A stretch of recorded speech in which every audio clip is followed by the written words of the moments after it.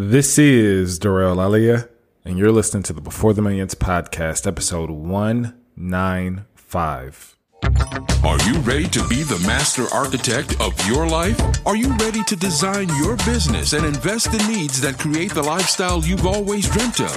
Are you ready to learn from entrepreneurs and millionaires who have achieved a certain level of success? Hey, this is Derek, location independent entrepreneur, and you are listening to the Before the Millions podcast. Hi, I'm Gina Lofton. I am an investor, and you're listening to the Before the Millions podcast. Hey there, my name is Heather Havenwood, marketing coach and global entrepreneur, and you are listening to the Before the Millions podcast. Hey, this is Mark Asquith, the host of the 7-Minute Mentor podcast, global entrepreneur and all-round geek, and you are listening to the Before the Millions podcast. I am MC Lobsher, the Cashflow Ninja, and you're listening to Before the Millions podcast. You're listening to the Before the Millions podcast. Whether you're looking to invest for cash flow or build an online business that allows you to be location independent, you've come to the right place.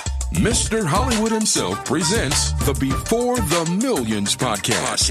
And now your host, DeRay Olalaye. What is going on, good people? Welcome to a brand new installment of the Before the Millions podcast. And let's just go ahead and get down to it. On today's episode, we are featuring Mr. Danny Johnson. Danny is the founder of a CRM called Forefront, but is also an investor. And he's been investing since 2003. He's done close to 1,000 deals. And on today's show, we're going to talk a whole lot about Danny's journey, but then we're going to get into the crux of his marketing, right? We're going to talk about how he's marketing to sellers. Danny started out marketing to all the properties that you would see when you go to Zillow.com or Redfin.com or, Realtor.com. He would market to all those properties, right? Those front-facing properties, the properties that currently in today's market, they're getting 5, 10, 20 offers the day that they're listed, right? Imagine marketing to those properties as a real estate investor, somebody who needs to buy properties at a deep discount. You're marketing to people who have properties that are getting 10, 20 offers in a day that's 5, 10, 15, 20, 30K over asking. How in the world are you supposed to make any money? How in the world are you supposed to actually have a business that feeds your family? It's insane. Well, Danny was marketing that way when he first started out in 2003. So you could just imagine that, yes, you may be able to find deals on what we call the MLS, but they're going to be few and far between, depending on the market cycle that you're in. So he quickly realized that he needed to start marketing directly to sellers, which if you're a longtime listener of the show, you market directly to sellers, right? I mean, I have a course, it's called the Motivated Seller Method. It's called the Motivated Seller Method for a reason. So when Danny started marketing directly to sellers, his entire business changed. We're going to talk about some of his marketing tactics. We're going to talk about driving for dollars. How important, even in today's market, it is to still drive for dollars. We're going to talk about SEO marketing, which is search engine optimization. We've had whole episodes on search engine optimization, but in this particular episode, we're talking about how Danny's using SEO in his business as his primary marketing tool. Just as a quick refresher, when you advertise online, there's two primary ways. You either run ads, which there's a wide myriad of ads, but let's just stick to search engine ads, right? You either run ads so that whenever somebody types in sell my home quick in Houston, Texas, your website comes up first, or one of the first results, right? Under the paid results, right? Under the sponsored results.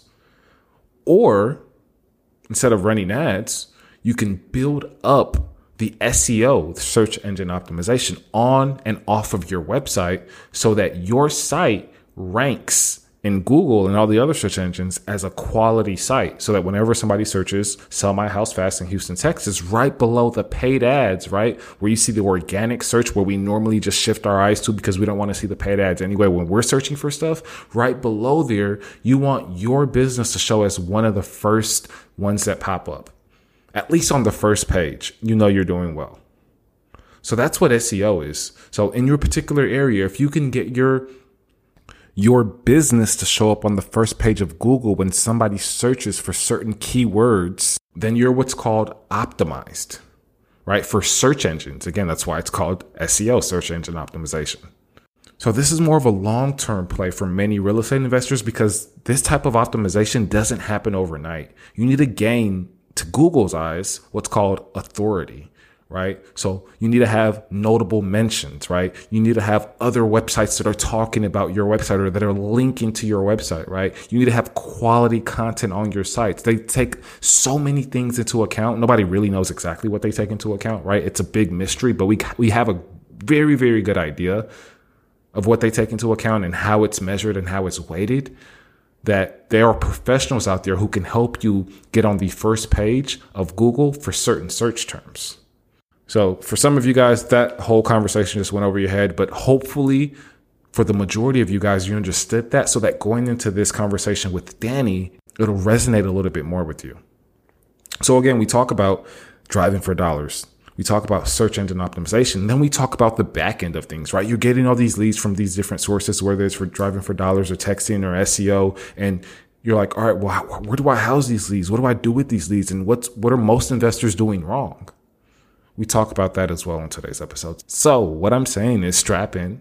It's going to be a very knowledge-packed episode and a very tangible episode so that you can go and take these key lessons that we're teaching on this episode and go and implement them in your real estate investing journey. Now, with that being said, let's mosey on over to the tip of the week. DeRay's tip of the week. Real estate is a team sport. You cannot do it alone. It's impossible to do it alone. Well, actually, it's impossible to succeed alone. You can do it alone all day long, but it's impossible. 100% impossible to succeed alone. The real estate game is the relationship game. And the quicker we begin to understand and incorporate that in our business, the quicker we will find the success that we're looking for. The number of problems solved, the number of deals done, the amount of money to be made is going to be in direct proportion with your circle of influence, with the resources that you have at your disposal. I mean, you hear it from these apartment investors every single time they come on the show. What's the number one way that they get deals? Relationships with brokers. Every single one. There hasn't been a single one that has a different method of getting more deals done. It's just building relationships with brokers. And as an investor, you need a relationship with many different types of people to help you execute whatever plan that you do have. And I don't like transactional relationships, right? Because when it's a transactional relationship, it's all about the numbers, the dollars and cents.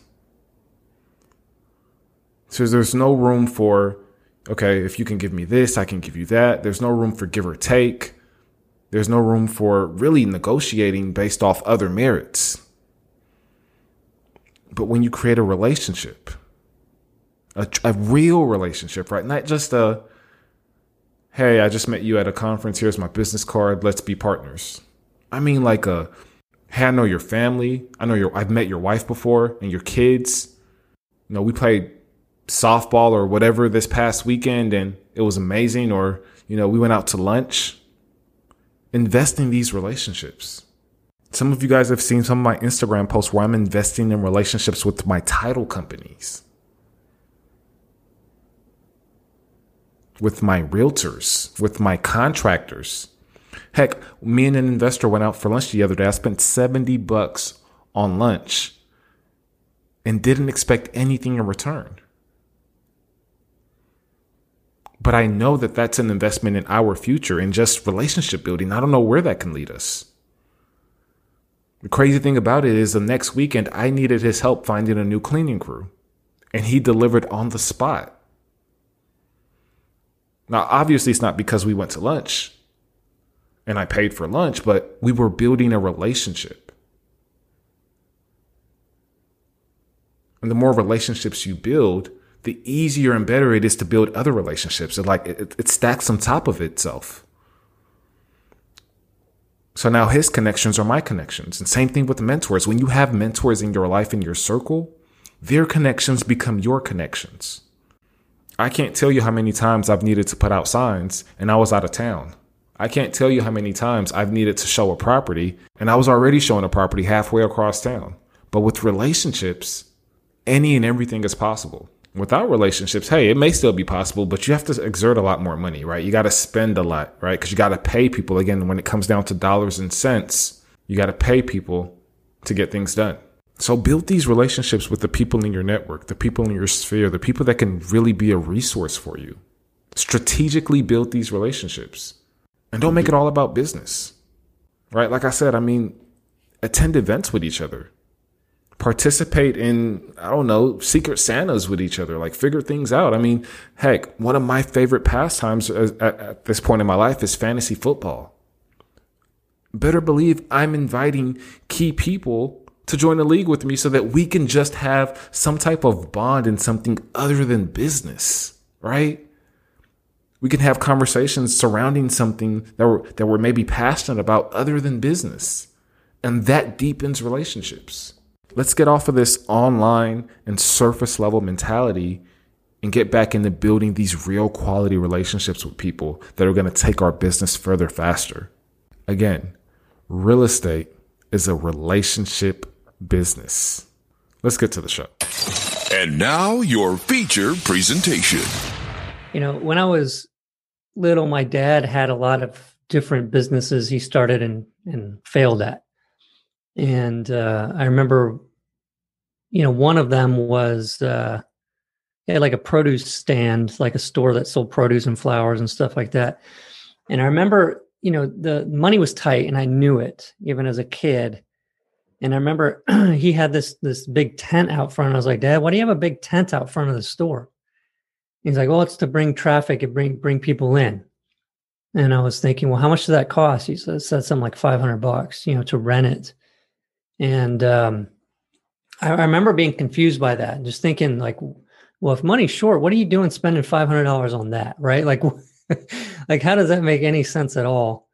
And to my younger mind, it didn't make a whole lot of sense for me. And I was kind of wondering about that. But I think as I got older, I got to see, obviously, sometimes it takes an investment of money and time into something to make something work. And having faith. And I think maybe that was the bigger piece, right? Is that faith piece, right? But that didn't work out for him anyway, over time, enough time at least. And so, things were pretty rough growing up. And, for a time there, he was a contractor, doing work on houses and ended up working and doing a lot of houses for a real estate investor here in San Antonio. And that was for a certain amount of time. And then he started having back trouble. So he started driving a truck. And this is about when I was in college. I went to college and got a degree in computer science. I was like, I'm going to get a good paying job. I'm not going to go through this stuff and these money struggles that we did growing up. And so I became a software developer, and this was right around 2000. So it was like the boom, everybody, all this stuff. It was all about internet. It was all about everything. So it was perfect timing. And I went to work for a defense contractor, and I was working in what's called a SCIF, which is basically like a vault. Like it's all top secret stuff and all that, but it wasn't really truly that interesting. But there was no natural light or anything in there because it was in the middle of this building. And so I was kind of doing the same stuff day in, day out, and kind of miserable. I was like, this is very interesting. Like I'm able to do the work, but it's not really firing me up. And at the time, my dad had started actually flipping houses. He went to, the guy that he was doing work for in the past and asked him if he could teach him how he did what he did. And so they did. They started working together, and he started buying houses. And so every time I started talking to him about that time, he was so thrilled. Like everything, his outlook on life was just completely different. He was just completely into this whole house buying thing, and was, got his freedom. He started traveling, having the ability to travel, had time for himself, all that kind of stuff. And I was like, why couldn't have this happened while we were still kids? You know what I mean? But anyway, it didn't happen. But I got to see that, and I got to see that excitement. And just thinking about him driving around doing deals, and it seemed to me like adventure, right? While I'm stuck at work at the office. So I was like, I want to do that too. I need to do that. Like, I just feel this calling. I got to do it. And maybe it's like that call to entrepreneurialism too. Is that even the word, right? But so that calling was there. And so I started learning about how to do it, about getting into the business. And I kind of expected him at first to walk me through it. Like, how do I find my deal? Like, how do I find a deal? All that kind of stuff. But he wasn't doing that. He's like, what? I'm busy doing my stuff. You can go and you can learn this stuff. You can learn all this. When you have a situation come up or a specific question you can't find an answer he's trying to Mr. Miyagi you. Right. Yeah. And I'm glad he did, because I was going my own route. I was going my own way and figuring out my own thing. He's doing small towns outside of San Antonio, and I was in San Antonio proper. And so it's a little bit different market, different strategies and stuff like that. And spent 3 years part-time in the business. And it took me, I think, 9 months to get that first deal. It took me 9 months. And I remember being frustrated and thinking things like, well, it works for him because he's out in the small town and I'm in San Antonio. There's too much competition here. Like, all those kinds of doubts and things that I think a lot of new people struggle with. They hear about people doing deals, but they think something must be different about their circumstances or situation. And, you start thinking, well, I can't find a deal. I'm not going to be able to do a deal. And this is interesting because I already saw that he could do it, right? I knew it was possible. I knew that people were selling properties for less than market value. And I saw that people were doing it, but I also was like super afraid of contacting and doing marketing and contacting people wanting to sell their house, because I didn't know that much about real estate. I was like, how am I going to go into somebody's house and make them an offer, right? It seemed crazy to me. And so I started with, let me know if this is going too long too. No, Danny, I'm eating this up, and I'm sure our listeners are like, yes, keep going. Okay. So, I went to the easy route, right? The more comfortable route. It's still kind of scary, but I was looking at properties on the MLS. I was looking for fixer-uppers. I was like, this is comfortable with me. I can get online and I can look at these properties that are listed on the market, right? And try to find one and go make an offer to an agent, never have to speak to the owner and all that kind of stuff. And man, that burned me out. That just burned me out, because market was getting pretty hot back then. This was 2003, 2004, 2005. The market was really heating up. A lot of people were buying, and a lot of people were buying off MLS. And so I got sick and tired of spending full days looking at 10 properties and making an offer on them and being told multiple offer situation, highest and best, give us your highest and best offer. And I'm trying to buy cheap. I was trying to buy, that was my whole thing. I got to buy super cheap. That way I feel comfortable with it, right? There's no way I could lose and make a mistake. Even if I made a mistake rehabbing, there was plenty of room to be okay and still make money. So the first 9 months, and this is what your process is, Danny. Like, every day you're going to the MLS, you're going to maybe Redfin or Zillow, or maybe you have access with the realtor and you're using, their MLS software, whatever, but you're going and you're scouring properties that are on market. Right. And you're continually seeing that, hey, highest and best offers are what these realtors are asking for you to put in, because again, other people are making offers and you're trying to find value where there may not be a whole lot of value. When did things, and maybe you actually, if you do something long enough, you'll find success. So maybe you did it long enough to where you found success, or maybe you pivoted and you found a different type of list or a different type of motivation, or you went after your real estate in a different way. What happened in those first 9 months that led you to start to get deals? Yeah. So I had to start marketing directly to homeowners. And I was scared to death to do it, but I started putting up bandit signs. And I started sending out postcards I would drive for dollars. I would drive around, look for vacant looking properties. And then tell us really quick, Danny, what's the importance of marketing directly to homeowners as opposed to marketing to people who have their property listed on the MLS? Well, the importance is that there's less competition, and speaking directly to the seller, a lot of times when you have that situation, if you handle it properly, if they like you better, even if you're not offering as much, they'll sell to you and they'll be happy to do it. Tell people that all the time. Yeah.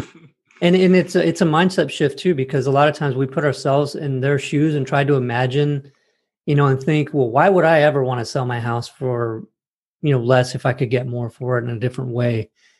And you're just not in that position. You're not, looking at it the same way. A lot of times it's really about wanting to work with somebody that they feel like they can trust, and all that. And that understands them and their situation. Absolutely. Right. Because that's really what they're trying to do, is just get out of their situation. And they know, they're not stupid. They know that they're selling it a lot of times. They might be able to make a little bit more, but they're going to have to put in more work to do that. And a lot of people don't want to do that. Right. So did your dad kind of nudge you in the right direction after he saw you struggling for a couple months, or did you kind of figure out, hey, maybe I should actually just start talking to these sellers myself? Like, how did you come to that conclusion? Yeah, he was doing well. I think he was buying a lot off the MLS too, though. So I don't know. I think it was probably a little bit of both. Just like, hey, I'll try this and see what happens. And I'm telling you, when you get those first calls where somebody's like, hey, I need to get rid of this, I want to sell this thing, it fired me up. I was like, oh man, this is beautiful, because it's no longer just look and have to be first finding, because that's what stunk about MLS, right? You could be scouring that thing day and night, and as soon as that listing came up, see it and go look at it, make an offer right away, only to be told that, they're waiting 2 days or something before they look at offers. And it's like, dude, why am I even killing myself trying to be the first person here? This is ridiculous. Right. And today with technology too, and getting notifications on that stuff, everybody knows when something like gets listed that's priced awesome.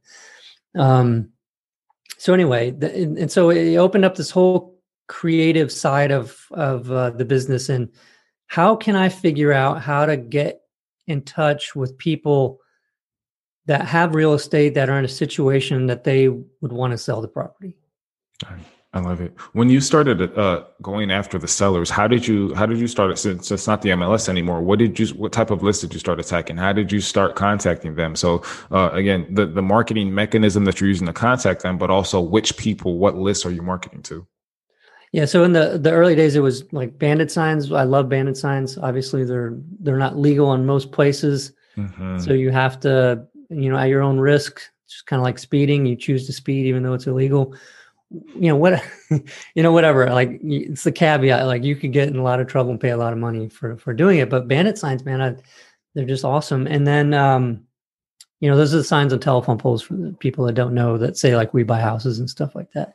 And then driving for dollars. I absolutely love driving for dollars. And that's driving different areas and looking for vacant looking homes in major disrepair. And then looking up that address on the tax assessor's website to find out where the tax bill goes, because that's usually who owns it, and sending them a letter. Why is driving for dollars important?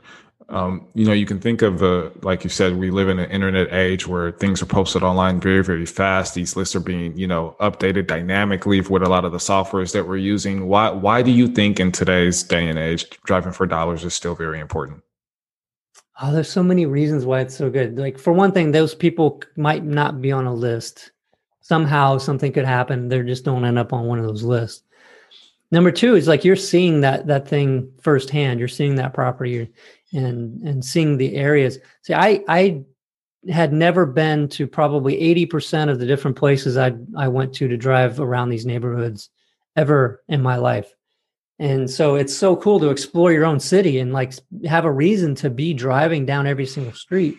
And it's really cool, man. There's so many different cool places with cool architecture and all different kinds of stuff. And, your opinion of a rough neighborhood changes, I think. I mean, mine, it did. Like I grew up in some places that would be considered a little bit rough. But, like going through and you see what a true war zone kind of area is like versus, an area that's just working class. And, that sweet spot of the blue collar working class areas for the houses that I was looking for, how many of those existed and how nice they really were. And, to find great deals, because you don't want to drive an area where, all the houses are fixed up and lived in. You want to drive an area where, on every street, maybe there's one or two that are vacant or look vacant, not like 5 in a row. That's kind of like war zone territory that are boarded up. But just finding those, and while you're doing that, you get a feel for, what's going on, right? Because the neighborhood that's got a lot of roll-offs and people are doing work on those houses and flipping them, that's a strong area. People are doing it there and improving the neighborhood. And that's a good place, because if you're going to get into it and you want to be able to wholesale a deal, that gives you that option to do it, because there's other investors flipping houses over there. You can sell, if you pick up a deal, put a house under contract in an area where other investors are already flipping houses, like you have buyers right there, right? You can sell that deal straight to them if you want to. Yeah. So earlier on, Danny, you were an engineer, and you saw that your dad started having success in real estate. So you wanted to jump in. Walk me through again. Those first 9 months were very, very pivotal for you, because you realized, like, man, I gotta like stick this through, because this hasn't worked out so far. Walk me through the plan and how the plan unfolded from you being a full-time engineer to you being a full-time real estate investor. Yeah, there was no plan. It was just like, have fun. It was kind of a hobby, and I'll elaborate that on a little bit longer, because that was kind of like a hobby for 8 or 9 years, honestly, the real estate investing.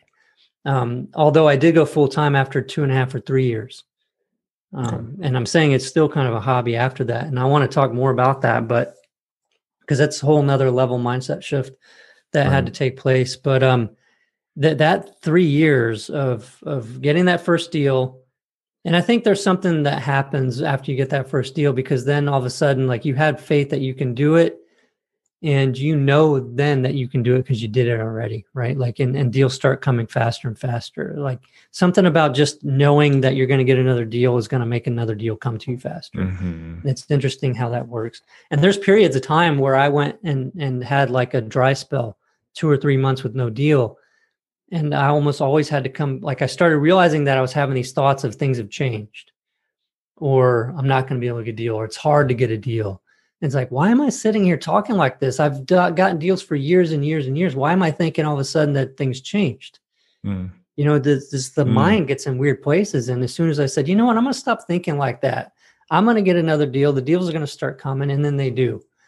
I mean, it's an interesting thing that even if you're an experienced investor, I encourage you to look at how you're thinking, because if you're having a dry spell, maybe consider what your mindset has become like. If you're starting to get negative about the whole thing, try to turn that around and look at it in a positive light and have deals start coming to you. But I was part-time for 2.5, 3 years. I actually was to the point where I think I was maybe doing like between 6 and 8 deals a year, maybe a little bit more, 10 or so at the end of that second year. Excuse me. And I had to get fired from my job to quit. Happened to me.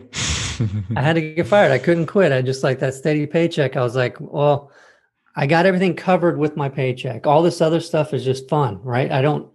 If I don't make much money, it doesn't matter. I'm not needing to live off of it. So it provided that whole security blanket. Right. And so I had to get fired. When I found out that they were going to be letting me go, they didn't just let me go right away. They let me know that my manager came to me and said, hey, look, they're thinking about letting you go, but I'm going to fight for you. And I was like, no, don't. I need this. I'm losing money by still being here. I got to go. I got to do this thing full time. So the beautiful thing though, about spending that much time in it part-time was that it forced me to focus on what things are really moving the needle in the business, like getting these deals, right? Because I don't have much time, right? And I think you need that. I think if you jump in and say, well, I'll figure it out, I'm going to quit my job so I have time to do investing, but you haven't done it yet, you're going to waste time doing all kinds of stupid things, just feeling like you're doing something, right? But when you don't have that stress because you have your job, it's beautiful. It's not so bad. And then you can say, well, I got this much amount of time. What can I do right now in the 1 hour that I do have to try to get a deal? Like that helps you really see the 80-20, and it makes you a much more efficient investor. Because when I went full time, I didn't know what to do with myself. I did start wasting time because I felt like I needed to be busy, and so I was doing stupid stuff. You forget how much the structure really does help. Yeah, I was like, I'm going to redesign my business card. How is that going to help me get a deal, right?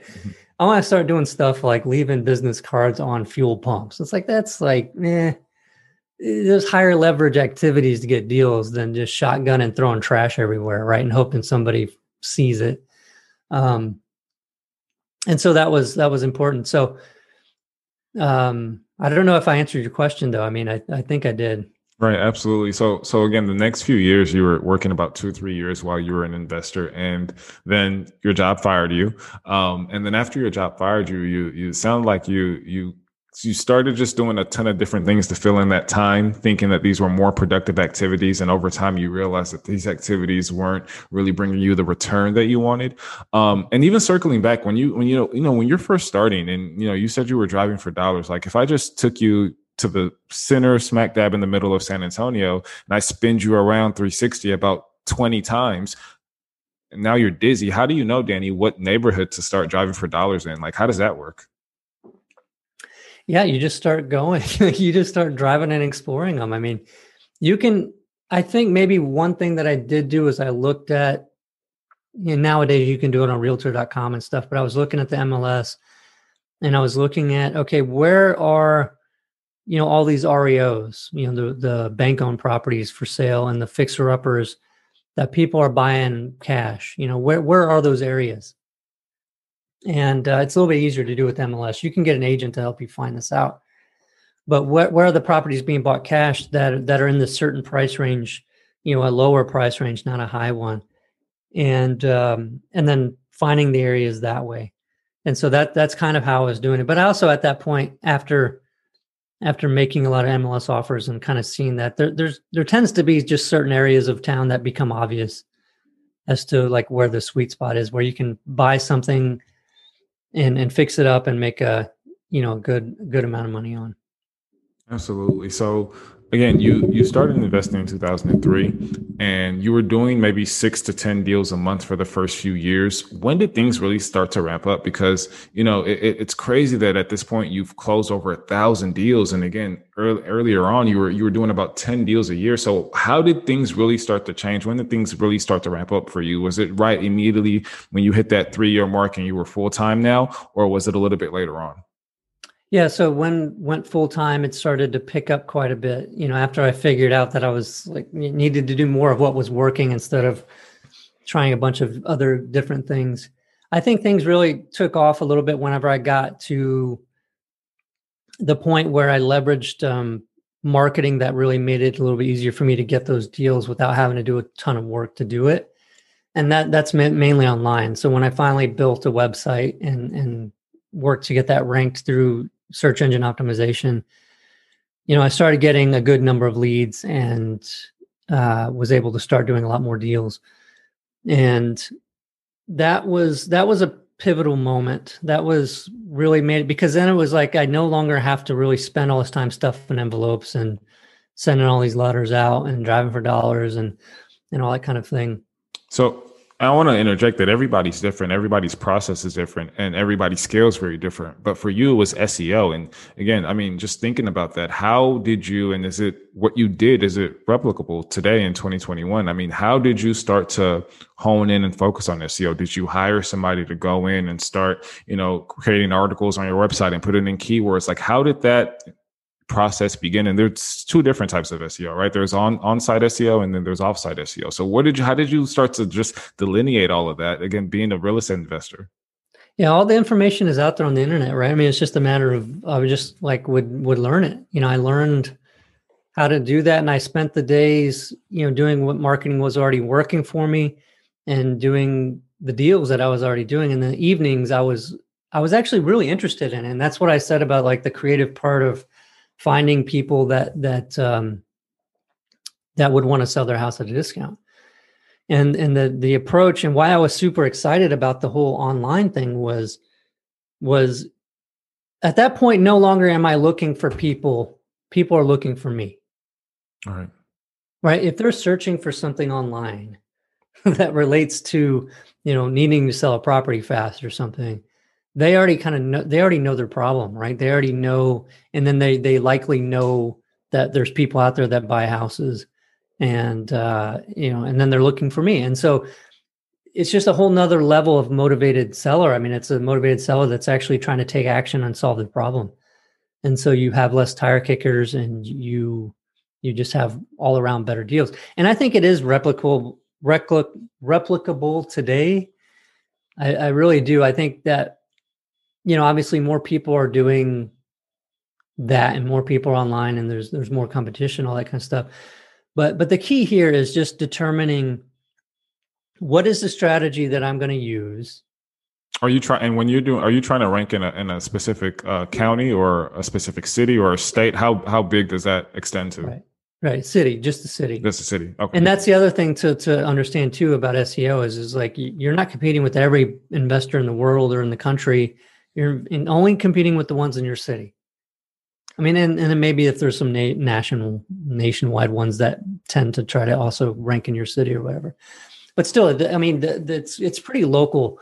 Google does a good job of the whole local thing. If somebody's local and their website's geared towards that city, it's a lot harder for some of the national people to rank than it is for you to be able to do it for the city. But I mean, beyond that, like even beyond SEO and things like that, I think it's all of the real estate investors that I know that have done really well in building consistency into their business, because that's really where success comes from, is getting consistency. And that doesn't come from what's the hot marketing thing I just learned about from somebody, online, YouTube or podcast or something. And I'm going to go do that. And then 2 months from now, I hear another one and I go and do that. And then 2 months from now, I go and do that new one. That's not where consistency comes from, right? It comes from, I know this works because I got into it and I tried it. I measured the results and I continued and I tweaked and I continued measuring and I continued improving. All the people I know that have been real consistent, had long-term success in this business, all did that. They all know 1, 2, or 3 different things that they've become experts at. Direct mail usually is one of them, right? Online could be another one. And then, if they do signs or something else like that, or radio ads or whatever it is, they have like their core 1 or 2 usually, and then sometimes a third one, things that's what they focus on. They measure, they know if they do this amount of work in that they're going to get these results because they've always measured and improved on it. I think that brings up a good point. A lot of marketing, you think about guerrilla marketing, which is marketing to people, and you actually physically, like maybe sending out text messages or calling people, right? Things that, you have to go out and do outreach, right? And you think about maybe advertising marketing, like Facebook ads, SEO, things like that, where you're getting people to come in. It's like, you have the honey. All right, now come into my atmosphere, come into my circle, right? And you start to think about, cost per lead. And I actually want to talk about, leads per deal, because I know that's something that you're really keen on, is how many leads does it take you to get a deal. But before we get there, let's talk about cost per lead, right? As it pertains to guerrilla marketing or advertising marketing, oftentimes you see like a linear line going up, right? The more money you spend, the more leads come in, right? And then with Facebook ads specifically, or Google ads, right? There's a drop off point, right? There's a point in which you can't spend any more money to get any more leads, or maybe it's cost prohibitive, right? But again, for the most part, most of our marketing sources, like the more money we spend, the more leads that we get. I feel like, and tell me if I'm wrong, because you're the expert on this, I feel like SEO is a little bit different, right? You front load the amount of money you spend, based on, the people that you're hiring, the SEO that you're putting into your website. But is that trailing off over time and you're getting more and more leads over time? Or is it linear? Is it straight? Or is it still that you're spending more to make more, to get more leads? Talk to me a little bit more about that. It's a longer term investment. And the tricky thing is hiring somebody that knows what they're doing, because there's so much money to be made in doing SEO, and everybody knows it takes time. So people can get money from somebody for 6 months and then not get results, and the people leave, and they made money, so they don't care. Like, I mean, it's really, that's why I wanted to learn it myself. And I mean, honestly, I think that anybody that's doing it really needs to want to do it themselves, maybe first, so if they ever hire somebody, they already kind of know what needs to be done and know that those people are going to do it. I think that's probably the best way to do it, because there's too many people promising the world in SEO and just not being able to deliver. But anyway, so, but it's also kind of beside the point, because it's not just, SEO, that's just one thing. If that's your interest, go for it. If it's not your interest, don't go for it, because you're not going to probably be able to hire somebody, in your area or something that's going to really produce results for you anytime soon. But it's all about getting in there and looking at those numbers and tweaking it, and staying away from this whole idea of finding out what the hot new thing is. By the time it's a hot new thing, somebody had success with it, and then they're just like trying to sell training on it or something like that, and it ends up being this thing everybody's doing just because somebody else had some success.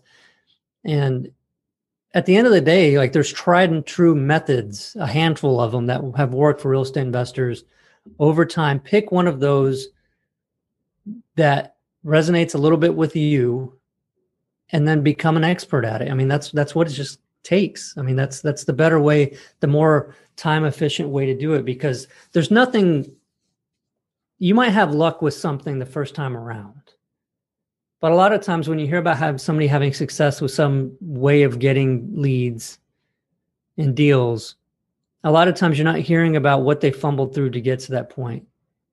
And when they tell you that this is what works, sometimes that worked for them based on some approach that they use, and it may not work so well for you. And if you don't really know what things might need to be tweaked to really make it work for you, because you're not willing to do that, that's where, a lot of time and money is wasted. And I'm telling you, like, in the beginning of this business, nothing's scarier than putting $2,000 into a marketing campaign and getting one call from an angry person telling you to take them off your list, and then thinking I'm going to do that again, right? Because it feels like you just threw $2,000 into a black hole you'll never see again, and then you're going to want to do that again? No, it's scary as hell, right? And so having some way to ease in, but you have to give it time. Like anything that you choose, you just kind of have to look at, there's a certain amount of money here that I have to be willing to say goodbye to, because I need to learn what works in this. And I think anybody that puts $500 out, loses it, doesn't get a deal, and then bails. I call that an expense. But if you don't bail, I call that investing. Yeah. So again, smart, right? when you think about, again, that line, are you, with SEO, is it more linear, like you're spending the same amount every month and you're seeing a positive regression of your leads or your deal flow go up, or is it proportionate to the amount of deals that you're getting, like the money you're spending on SEO every month? Yeah. So if you've got somebody hired, it's going to be the same amount of money that you're spending every month. And really what you're looking for is certain keywords that produce deals, and stuff like, we buy houses, San Antonio, sell house fast, San Antonio, cash for houses, San Antonio, all those kind of keywords. It's like somebody's motivated.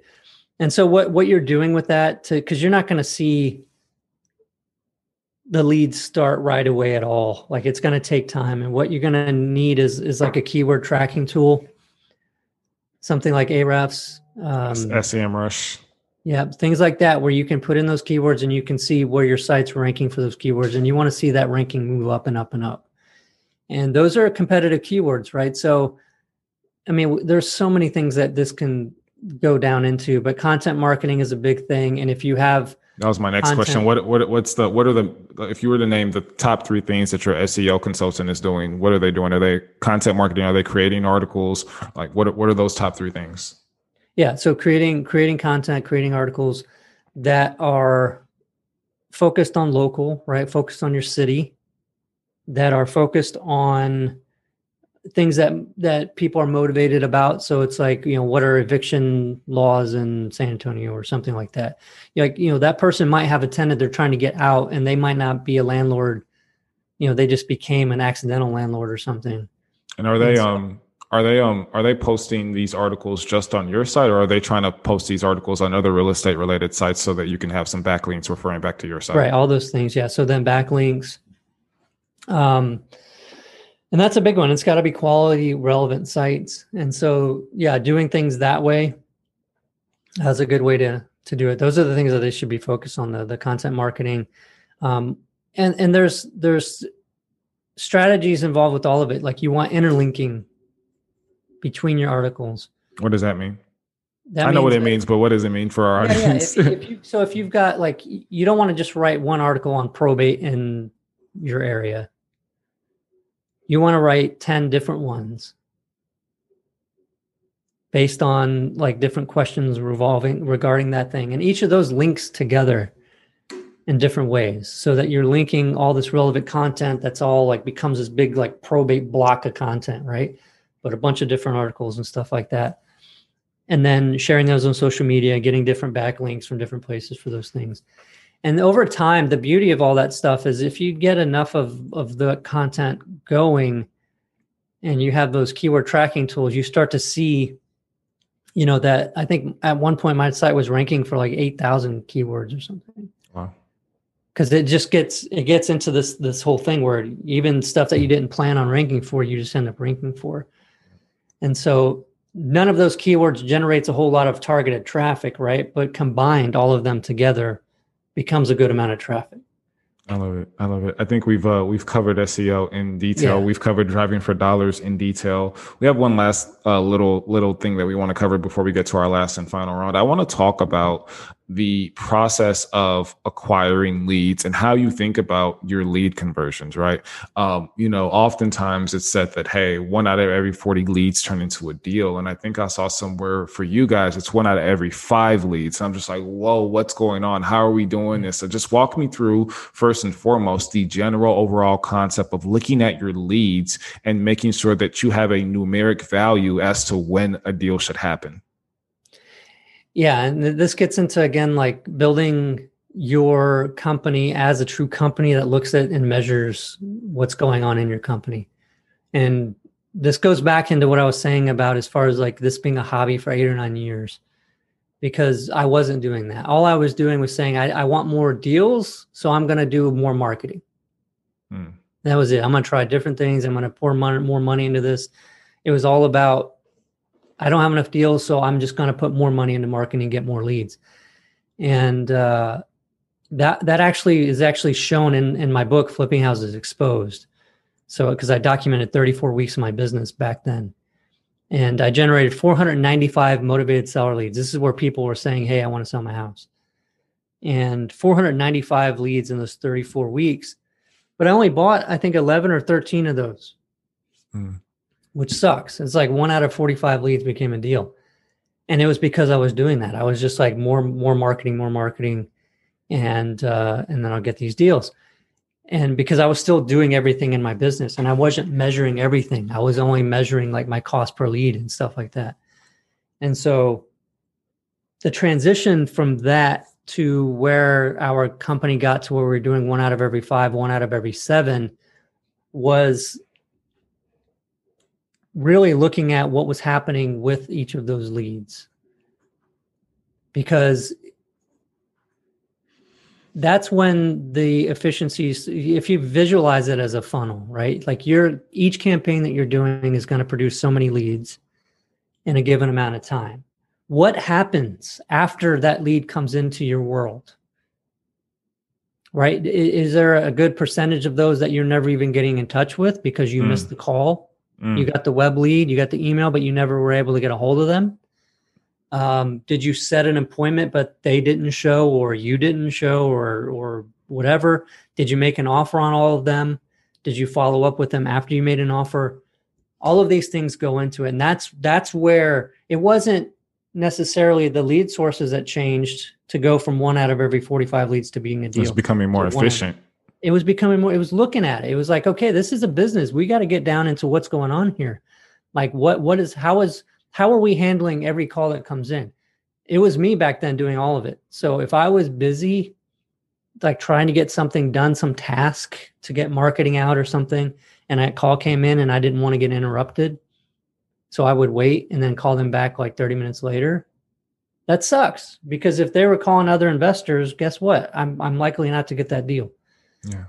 You know, it's funny, Danny. There's two kind of things that people, often tend to go wrong with. They either do so much marketing to get that one deal, and they get that deal and they're working on that deal for the next few months. And while they're working on that deal, they forget to market, and oh man, that deal is closed. And oh man, like I got to go back and figure out how to start marketing again. You got that problem. And then you got the problem with people who they have all this marketing. They're trying to figure out, all right, I need more leads. I want to get more deals done. Similar to you, I want to get more deals done.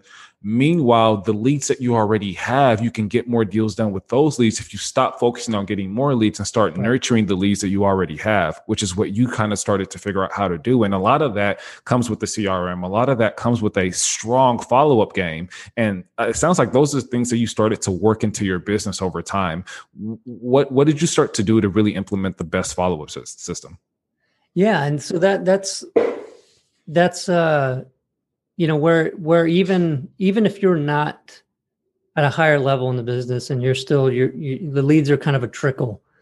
I think sometimes people think, well, I need to be able to get more before I start worrying about other parts of the business. But I don't think that that's true. I think you make more headway in this business if you look at it as a business from the get-go, right? Don't think that you need to have some certain level of business to start looking at it that way. I think that's where I could have done much more, much faster had I done that at an earlier stage, instead of trying to treat it like a hobby. And it is tempting to say, if I treat this like a hobby, I'll have fun with it. But if I get too serious about it, then I'm not going to have fun. And that's ridiculous. It just ends up being more work. And it's a weird mindset thing again.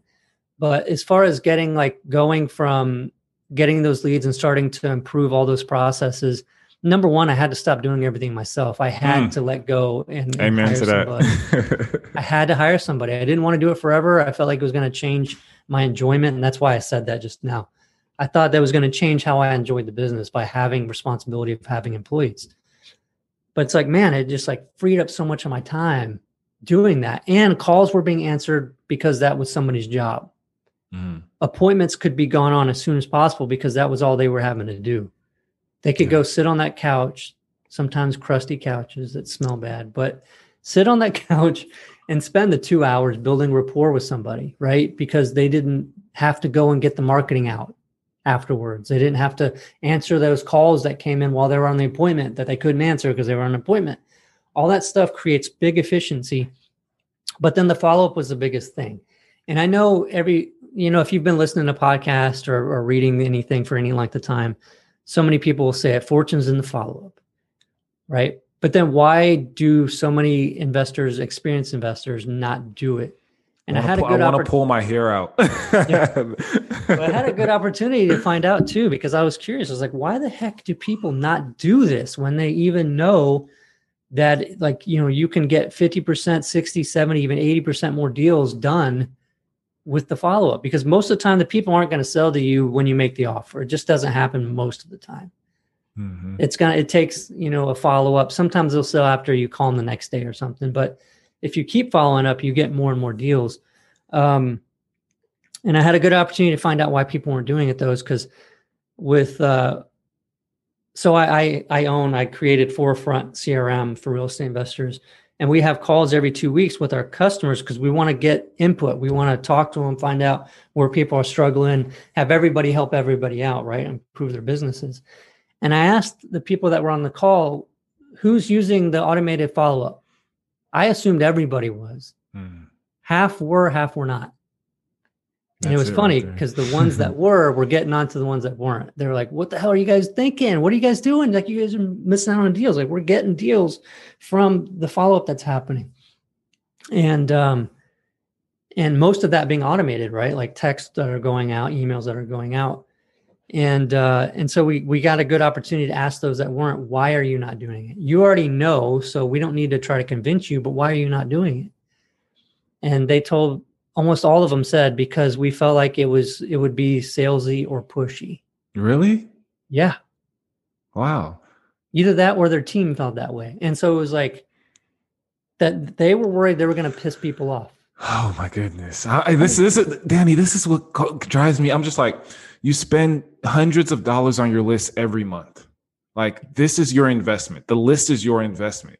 You don't, and a lot of investors do this. You take that list and you work it once and you're like, okay, well, I got all the leads out of there I can get. No, that first time around, you may get a deal out of that list. Yeah.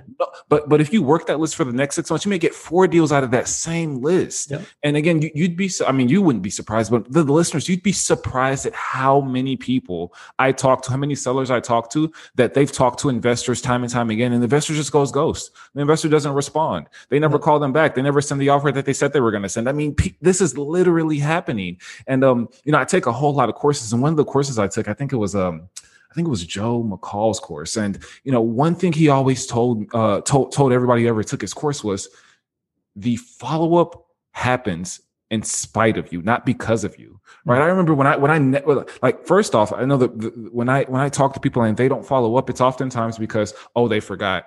They set the reminder, but even the reminder doesn't, they look at the reminder, they ignore it, right? But if you automate that process, which is what we have in place, we have automated text messages and emails, all that is automated for at least 6 months. Mm-hmm. If you automate that process, now the follow-up again happens in spite of you, not because of you, but again, similar to what you did with SEO, you have to front load that work, right? Mm-hmm. I had one of my students the other day, she created her entire workflow. We use FreedomSoft. She created her entire workflow. It took her maybe an hour, hour and a half. She did it by herself. She made sure that she had all her follow-up assistants in place. At the end, she forgot to click save. And she was just like, DeRay, I don't feel like doing this again. Oh, no. Like, what? I was like, you just have, I'm like, yes, I understand your pain. And I'm sorry that you had to do that. But you literally have to do this in your case, you have to do it twice. But you got to do this just one time. And it is in your, it is that the whole thing and then save. That was interesting, but I mean, it's that important to do it though. I mean, I bought deals before from people that I followed up with for 8 years. 8 years. Wow. I mean, that was like a call maybe once a year. That's a lot. But guess who they called? Yep. Right. When they finally decided they were going to sell, guess who they called? And so that's what this is all about. And that's why in our system in Forefront, we made it to where at the end of a sequence that sends out these automated messages, you can have it do a bunch of different things, but I will tend to link multiple together so that I have several years of follow-up happening because you never know. Because that's the whole thing here. If the people that were not doing it because they were worried about being salesy or pushy believe that they're saying like this is the perception. Hey, sell me your house. Why didn't you take our offer? Take our offer, like sell me your house, sell me your house, sell me your house, sell me your house. That's not what it is. You send messages that just remind people that you're still interested, right? And asking them, hey, did you ever do anything with the house? If yes, awesome, or whatever. But like just saying like, I'm still here, I'm still interested. Like when I was making those calls to that person I bought after 8 years, that's all I was doing was like, hey, how you doing? Hey, did you ever sell that house? Man, I drove by it the other day. It just stuff like that. And do you think somebody is going to take offense to that? No. And so what happens is because no one else is doing it because they're afraid they're being salesy and pushy, they're not doing it. So if you're the only person doing that, like 6 months from now, 7, 8 months from now, 9 months from now, when life has a way of increasing motivation for some people, who are they going to call? They're not going to remember your competitors because they only heard from them that one time. And a lot of times they're going to want to work with you because you did stay. They're like, wow, this guy really, they're professional, and they're probably going to pull through because they never stopped communicating with me.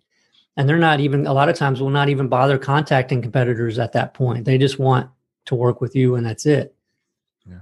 This may be a plug for your software, or maybe it may not be. You may use some other software for it, but how are you cleaning your list? Like I imagine, again, as you're following up with more people every single month because you're acquiring new lists every single month, you're still following up with the people that you followed up with last month. And then when you're in 2 months, you're following up with the people that you had to follow up for the past 2 months. Like it goes on and on. 8 years in, I imagine that you're not following up with, 500,000 people. You're cleaning those lists. So you're still following up with the people that are, 4, 5, 6, 8 years in, but there are people that are falling off that list that you're no longer following up with because their status and their situation has changed. How are you cleaning up those lists to be able to follow up with people for 8 years and not have your expenses go through the roof? Yeah. Cause so the follow-up that happens is not, it's not really costing anything because it's basically text and, having the team follow up with the task that gets created. to call or an email going out. So text emails just go out. And so there's not really any cost in that. So if there's like 10,000 over time being followed up with, and obviously over time, the messaging gets further and further out because you don't want to 8 years every week text somebody. You're not going to like that, right? You just have to, it's got to space out after a while. Yeah. It's got to really space out after a while. You don't ever like do that. That's why I have like a short-term one. And when that ends, it goes into a longer one where they're more spaced out, and then a longer one, just to be mindful of that. And so that it's not pushy. What does the short-term one look like? So the short-term one is text, emails, and calls.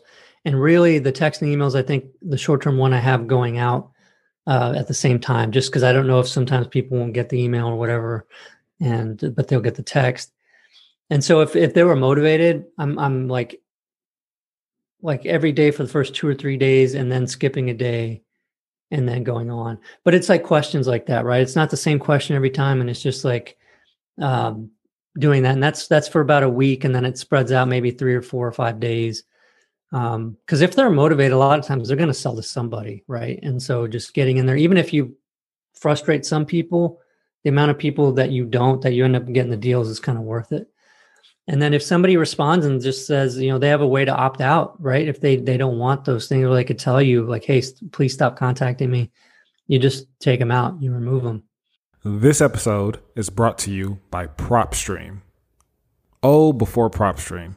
Before PropStream, I struggled with subpar list providers that overcharged, wasted gas going to the county courthouse only for them to run out of CD-ROM copies of this month's liens list. I wrongly estimated repair costs, or just simply lacked the access to the MLS that I truly needed to get deals done. I mean, it was a nightmare networking with realtors hoping to get access to their software. To make things worse, I did marketing on a bunch of different platforms, all of which, by the way, came with the monthly costs. And I would grab my CD-ROM, I would head home, I would convert it, I would upload the list to a skip trace service, and then a ringless voicemail service, and then a postcard service, and so on. Wasting hours and missing potential deals. By the time I was finally in a position to talk to a seller, my leads were stale, and I had to start over again since I wasn't able to get real-time updates of properties that sold or were taken off the market. Lots of real estate investors are in this position, and lots of real estate investors are losing. Last year, I specifically brought PropStream specialists in-house to revamp our lead generation systems, and it was instantly a game changer. Not only is PropStream one system that houses all my leads and is updated in real time, but this system has MLS level data, even in non-disclosure states like Texas where I invest.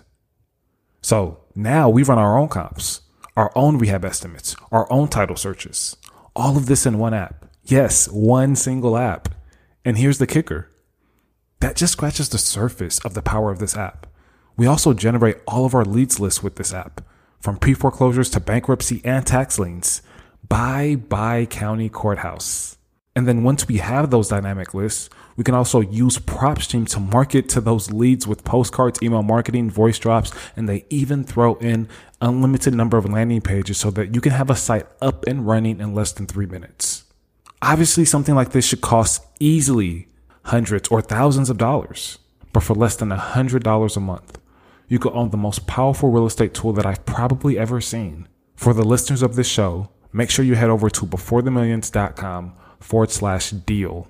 That's DEAL, beforethemillions.com/deal for a few dollars off of your monthly subscription. I went from 7 different apps to operate my business down to 2 once I made the switch to PropStream. And more than anything, really, it's provided me and my team with more clarity and peace of mind. That link again is beforethemillions.com/deal to gain access to the all-in-one real estate tool that'll transform your business. Lifestyle design acceleration hacks. What is your favorite Before the Millions book? Before the Millions book. What do you mean by that? You're saying like before the book that most helped you before you found your success.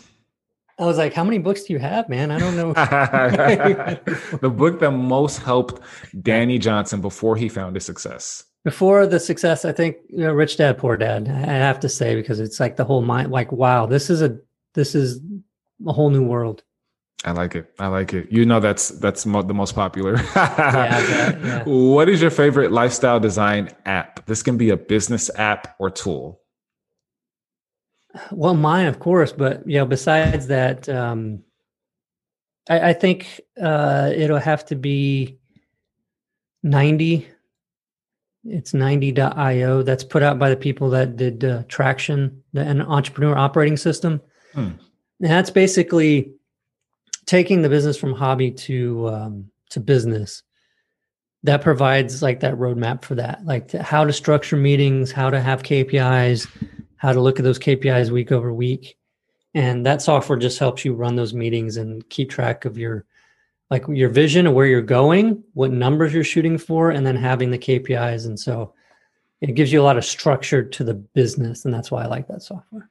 I like it. I didn't know Gino Wickman was also a software developer. That's awesome. Yeah, I don't know how it works. I don't know if he's a partner or something, but I mean, it's put out by the same people, I think. That's cool. That's the first time I ever heard of it. I'll definitely check it out.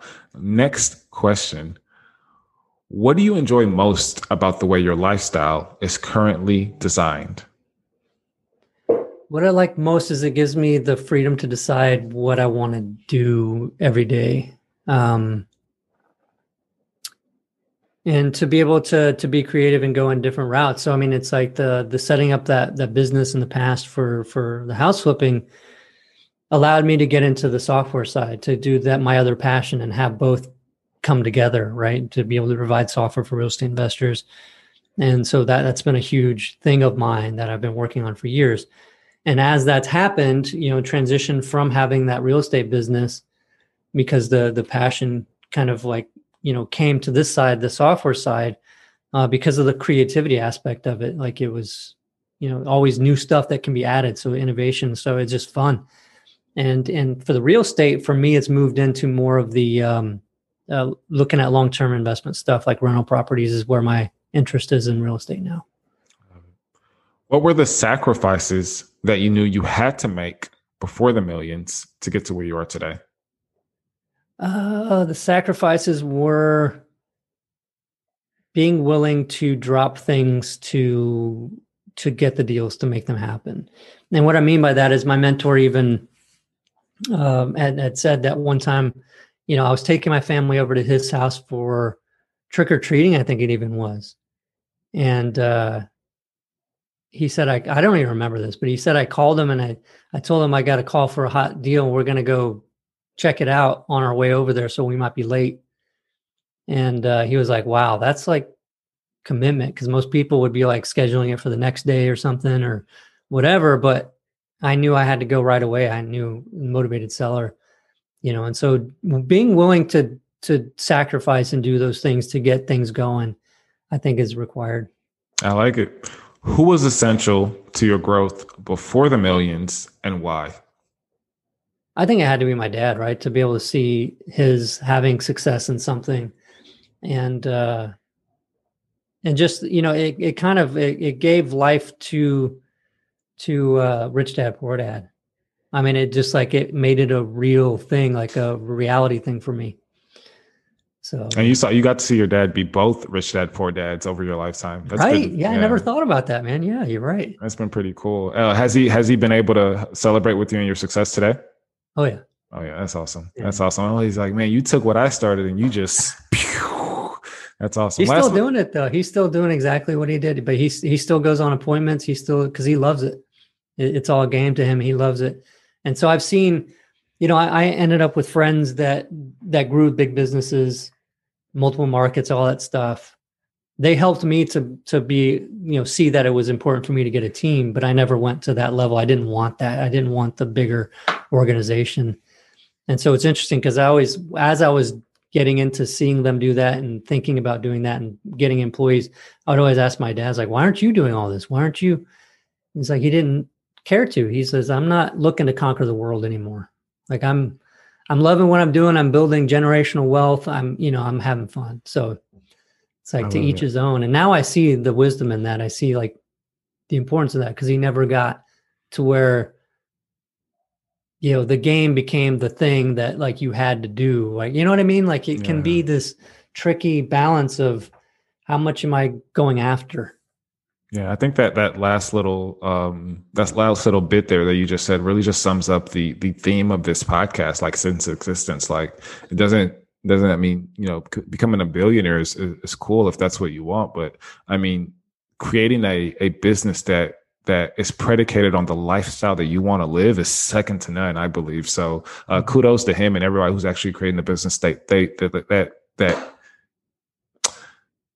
it accentuates the lifestyle that they want, right? It's not that, hey, the business is the focus. And then, once the business is already where it needs to be, that's when I can kind of figure out, all right, what time do I have to my family and myself and to build the life that I want? No, it's like, hey, this is the life that I want. How can I create a business that gives me that life, which is amazing. Last but not least, Danny, why do you think so many of us are stuck before the millions, even though we have every intention of getting to the millions? Stuck. That's I don't think people want to hear the answer to that. I know it's gonna get personal. It's I had read something recently that said that the reason why you're not having the success that you want, or you're not getting what you want, is because you're not willing to do the actions required for you to get it. That's it. It boils down to only that. Like, you have fears, you've got excuses, all of it's just because you're not willing to do something. And it's figuring out what that is that you need to do next. Not all of it, but what next that you're not doing. It's like if you hear about marketing directly to motivated sellers and buying deals that way, and you're like, oh, that's the way to do it. But then it's like, oh, my phone number is going to be on that sign on that pole over there. Oh man, no, I'm going to find something else to do. You know what I mean? And It's like, you gotta move past all that. You just gotta be willing to do some of the stuff. And I'm not telling people go do stuff that's like that could get them in trouble, but that's just one example, right? If you don't want to mail a letter to somebody, because you might get that call where they're cussing you out because you mailed them a letter, which will happen if you do enough direct mail, all that kind of stuff. You just gotta be willing to do the work. Yeah. I often get those calls where people specifically just call me to ask me, why do you have my number? Where did you get my number from? And I'm just like, okay, you don't want to sell me your house? Okay, get off my phone. I don't have time to explain all these things. So you just get off my phone. It's kind of hilarious because I remember one time I got all this traffic to my website. All this traffic was coming from a bass guitar forum. Uh-oh. And I was like, what the heck is going on at a bass guitar forum that I'm getting all this traffic? And so I went there. I went and I searched for it, and I found the post. One of those bass guitarists had gotten a letter from me about buying his house. And he had this whole thing about why I'm contacting him. And he's like, I want to figure out why this guy is like calling me. Is this some sort of scam? Is this? Oh my God. And then like all these other bass guitarists are like saying all these things too. And they're building this huge story up. And some of them are saying, I Googled him and he's an attorney. I'm not a freaking attorney. And like, oh my goodness. And I was like, this is amazing because they're doing all this, spending all this energy and emotional crap. All he had to do, I literally block me or delete me. Just leave it. Stop. Call me. Or call me. Yeah. Oh my goodness, man. So anyway, it was just hilarious. Hey, Danny, I've absolutely loved our conversation. I've learned so much, and we've talked about things that you probably didn't even know we were going to talk about. We've talked about in detail driving for dollars, marketing. We've talked about SEO, pulled some great nuggets from you in terms of SEO, learned a whole lot. And last but not least, we talked about a strong follow-up campaign, which is absolutely pivotal to anybody's real estate business, any business in general. So, Danny, it's been a pleasure. If the listeners want to learn a little bit more about you, they want to maybe pop in, say hi or ask you a question or two, or find out a little bit more about what you got going on in the business, where can they find some of your information? Sure. So if anybody wants to contact me directly, Danny at forefrontcrm.com. And then that's also the website. So, if we'd love to show you the power of that system and how you can leverage that automated follow-up so it's in the background. Book a demo. Go over to forefrontcrm.com. That's forefrontcrm.com. And you can book a demo so we can show you and how that works. And then I've got two podcasts. If if you're a newer investor and you're looking for how to get started and all of that, Flipping Junkie is my podcast I've been doing for years. And I just recently started a new podcast for real estate investors looking to move from doing everything themselves to building, growing a team and all that kind of stuff. And that's Braver, just simply Braver is the podcast. And so we talk about those topics a little bit more advanced. I love it. And I probably already know the answer to this, but just curious, why separate those two podcasts instead of having installments of those topics on the original podcast? Well, you say you know why. So why do you think I did? Well, I mean, I feel as though you have two different funnels and you have two different audiences and you want to keep them separate so that you can market to them in two different ways. Yeah, I mean, yeah, it's the audience and what the audience is looking for. Because when I was talking to, our key customers in there, it's like, well, you guys are awesome. We love you. You love us. Like, who is this? And what are you guys listening to? Like, what are you guys looking for? So provide content for them. And we could do that in the other one. Also, so the part of that though, and because a lot of people give you some bull crap answer, right? Like, I just thought I'd give like even more great tips, but it wasn't. No, it's exactly what you said. That's the truth of it. But then also I was kind of, I want to have a platform bringing in more about the advanced topics of it, because I'm a little bit burned out on some of the beginning stuff. I can understand. I'm still willing to, and I've got all that content already on Flipping Junkie. But I also want to start bringing in people for lifestyle stuff, for mindset and things like that, and even spiritual stuff. Like right. That's been a big part of my life recently. And so I want to bring in more of those things that I'm getting so much benefit from, and expanding. Like our vision at my software company is enjoy life. Right. And so that's not just in building wealth. That's in like what we're doing, like how we are approaching everything and letting God or the universe, whatever you want to call it, guide your life a little bit. And so it's an interesting, I don't have any guests yet for around that, but I'm intending to. I like it. One of the reasons actually was more of a selfish reason, because I'm thinking about diverting into a second podcast, but still under wraps. We'll see what happens. Anyways, Mr. Johnson, I thank you so much for coming on the show. It's been an absolute pleasure, and we'll talk to you very, very soon. Thanks.